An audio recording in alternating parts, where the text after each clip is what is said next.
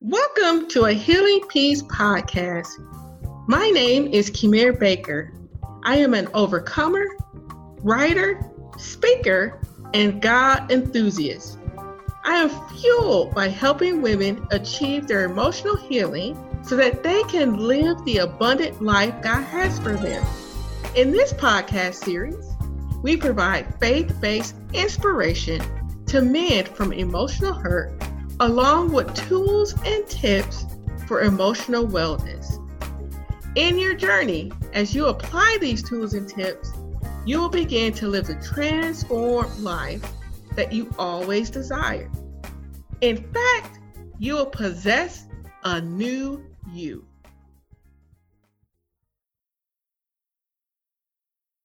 Welcome back, a Healing Peace audience. I am so excited to what we have for you today.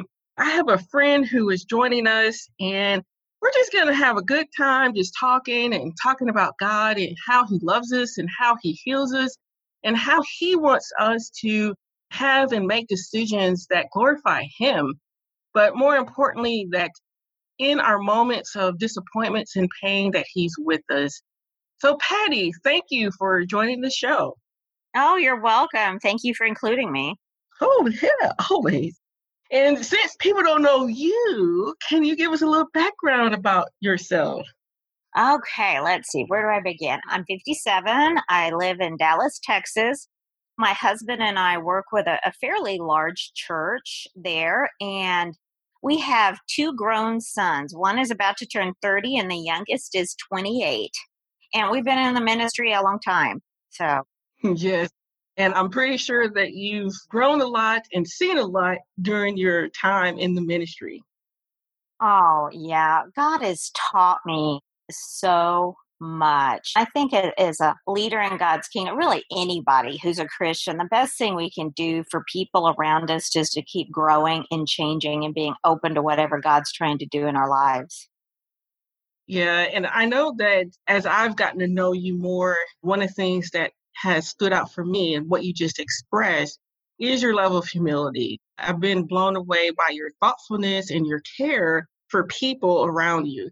And I'm like, because I know sometimes when I'm around a whole bunch of people, I get frustrated. I'm like, I ain't dealing with you.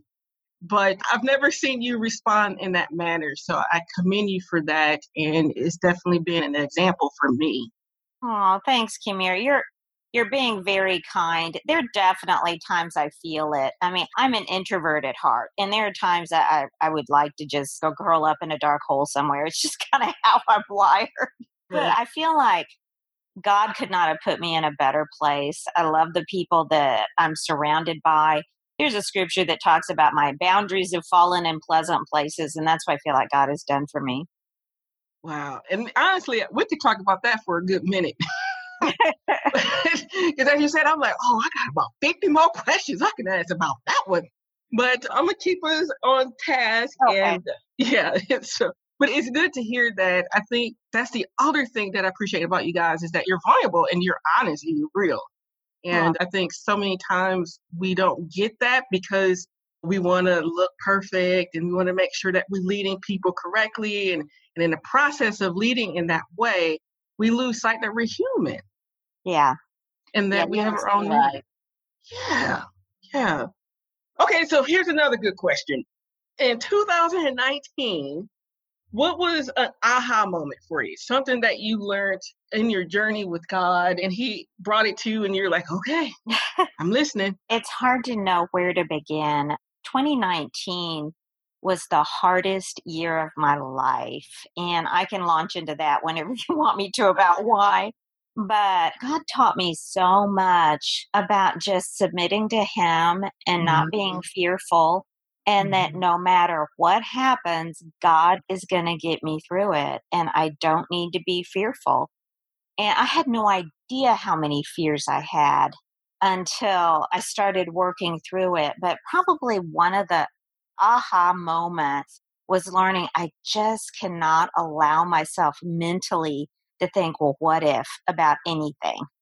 I realized I'd quit what ifing in the really big areas, like what if somebody dies or something like that. But even in smaller areas, like can I do this when I'm nervous about something, that I cannot be what ifing. that just messes me up, and it's not trusting God. Yeah. And I definitely appreciate you sharing that because we've done a couple of podcasts, well, one in particular about overcoming fears and working through those things so that they're not keeping us from living our lives. And I know as you state that as well, I feel like that was a portion of my 2019 Uh-huh. where I had all these fears and not realizing, like, sometimes they can be hidden. And the hidden things of my heart, like, God exposed, and He was like, "Are you going to trust me?" And I learned that during that season when I was so consumed with fears that I stopped living my life. And then those things that God wanted me to do, I couldn't because I was afraid of the outcome. Yeah. Yeah. Yeah. And someone really challenged me to see as well that my fears can become idols, where I'm so consumed with them versus what God wants in my life. Yeah. Our dream versus God's will. Yeah. Yeah. And as I continue in my journey, I will always have to come back and wrestle through that surrender, as you talked about, and not allowing those fears and seeing that God works no matter what. Oh, yeah. Absolutely. Yeah. And since you brought that up, because people who are listening, one of the main reasons why I wanted Patty to join our show is that in 2019, she did have a lot on her plate. And I wanted her to give us an opportunity to share what she learned in that journey. So, can you give us a little bit more background information of why 2019 was your toughest year yet? Yeah, I've gotten to the point where I love sharing about it because I think it gives glory to God more than anything. What happened was about 4 years ago, we knew our youngest son had walked away from God. He wasn't doing well. He was in college and he wasn't living with us. And we knew he wasn't doing great, but we didn't realize just how bad until one of his friends called us. And actually, it was while our son was on an airplane coming to visit us. We were having a family vacation together in Colorado. And this friend of his called actually my other son and told us that our younger son was using heroin. Hmm. And I never in a million years thought I would have a child who used heroin that struggled to that degree. And I know that was naive on my part, but we had raised our children in the church. We had family devotionals. We took vacations together. We had dinner together pretty much every night. All of that kind of stuff. My husband would read the Bible with them every morning before school, all these things. And you just think if you just put the right things in, your kid, Hmm. it's like you're going to inoculate your kids against sin. And it just doesn't work that way. Right. And oh, I had so much trouble wrapping my brain around that. So when he got there, of course, we had a family intervention. We talked him into going into rehab and all that. So within days, we had him in rehab and we thought, okay, maybe this will be the end of it. But again, that was naive on my part. An opiate addiction is just one of the hardest things for people to overcome. Hmm. And how it began was during college, my son played rugby. And I think if certain people, they're wired to respond to opiates, I think it's almost like they can take it once and something switches over. They just love it. And Hmm. it never occurred to me that my son would love him the way he did, but he had rugby injuries and they gave him opiates for that. And he loved the opiates and he got addicted. Hmm. And what eventually happened, it got so expensive. A friend told him that, oh, you can take heroin and be high for it's for $10 for several days. And he got started on heroin. And he thinks now maybe he had surgery his senior year of high school and they put him on opiates. And he thinks maybe even his behavior changed then. I don't know. We had just talked about that recently. I'd always tied it back to the rugby injuries, but so he got hooked on heroin and somehow he still made it through college and got his degree and all that. But in the process, he was probably after rehab clean, I don't know, maybe a couple of months, but I don't think he truly dealt with the deep issues that caused his addiction until much later. And as a mom's perspective, what was so hard for me is just all the fears this led to.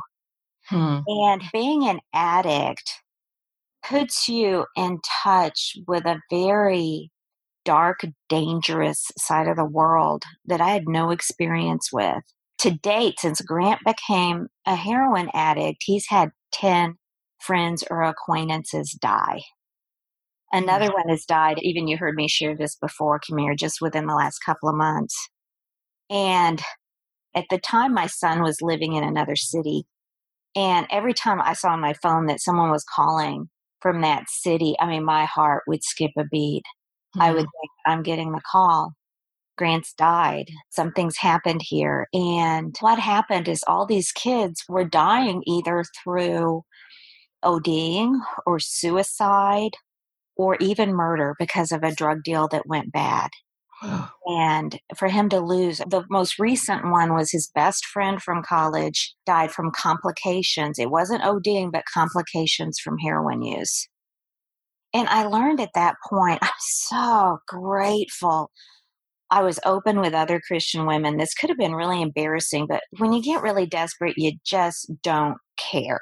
And I was in a meeting of church leaders from all over the world. I mean, some of them I knew pretty well, not so much some of them. There were women from Africa who lead large churches over there that's meeting from the very first time. And someone asked us all, just as an icebreaker, I'm not sure they expect us to open up this much, but I was feeling desperate.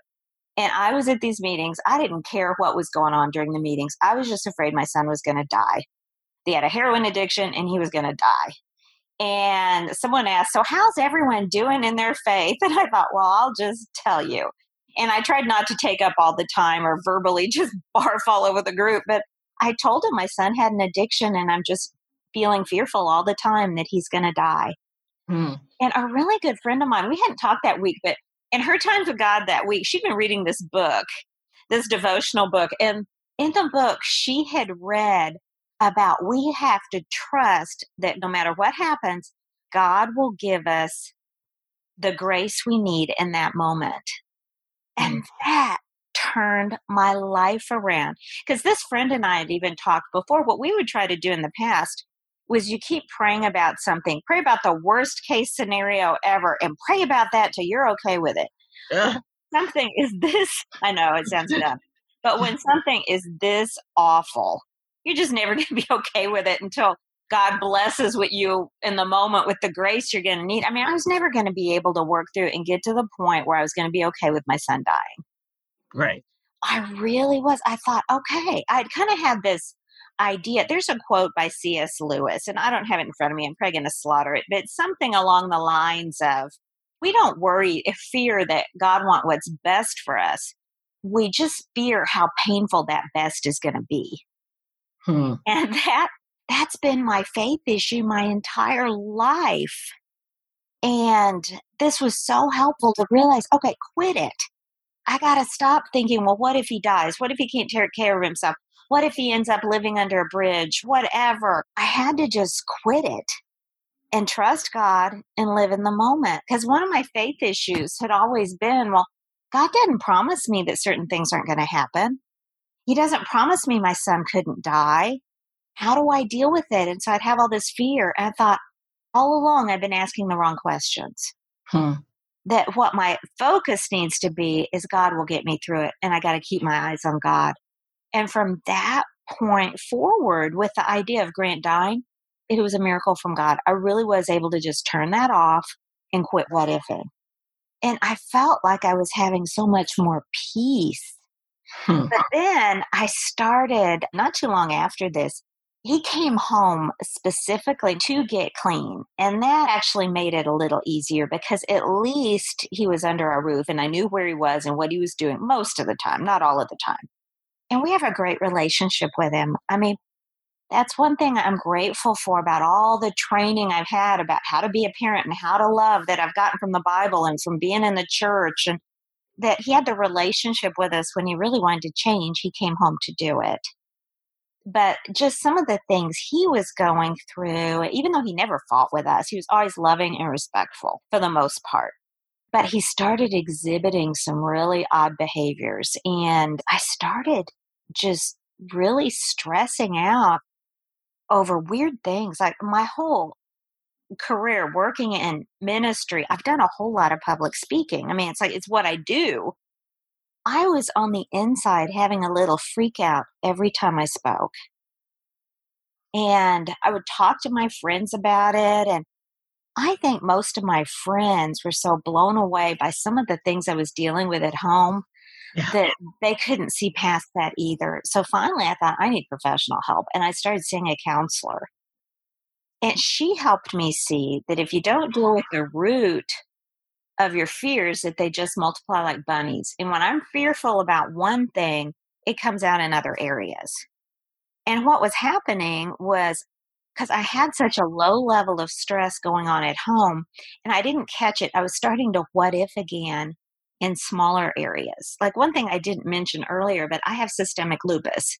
And it's rare that I'm without symptoms. Usually I just don't feel very good. And I was having to speak at a conference in Seattle.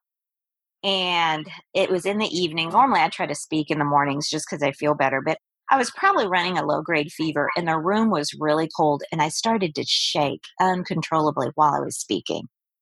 And the lesson ended up going fine, but everyone could tell I was shaking. I had to borrow someone's coat, and it really bothered me.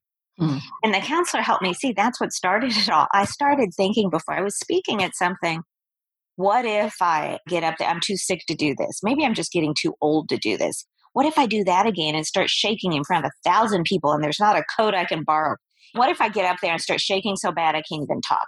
What if I do this? What if I do that? She helped me see I had to overcome that I had faulty patterns of thinking Mm. that it just made me think. Instead of trusting God, I was just always feeling like I was going to mess up something. And she helped me see where that had started and how I'd started doing that. And so I was really able to have some huge victories in that area. Wow. First of all, thank you for being that transparent. And I appreciate all the things that you've shared thus far. And as you were speaking, I was writing down my questions because there's a couple of things that you stated that I would like to go in more detail with. But I'm looking at the time and we're running out of time. So, what I would like to do is have you come back because I want to dig a little bit deeper in your journey, especially with how you worked with your son after he lapsed and what that experience was like, as well as how God continued to hold you during this season. So, are you willing to come back and get hammered with some questions? Sure, Kimira, I'd love to. Okay, well, I appreciate it. Listeners, please come back next Tuesday to hear Patty share more about her experiences. I hope what you've heard so far is no one is exempt from having life experiences. I think that's the reality that as long as we're here, we're going to experience things that are very painful, but we're also going to experience joys. And I really would like to kind of talk through how do we continue to embrace and have joys despite these tough experiences. So please come back, listen to us. It will definitely encourage your spirit.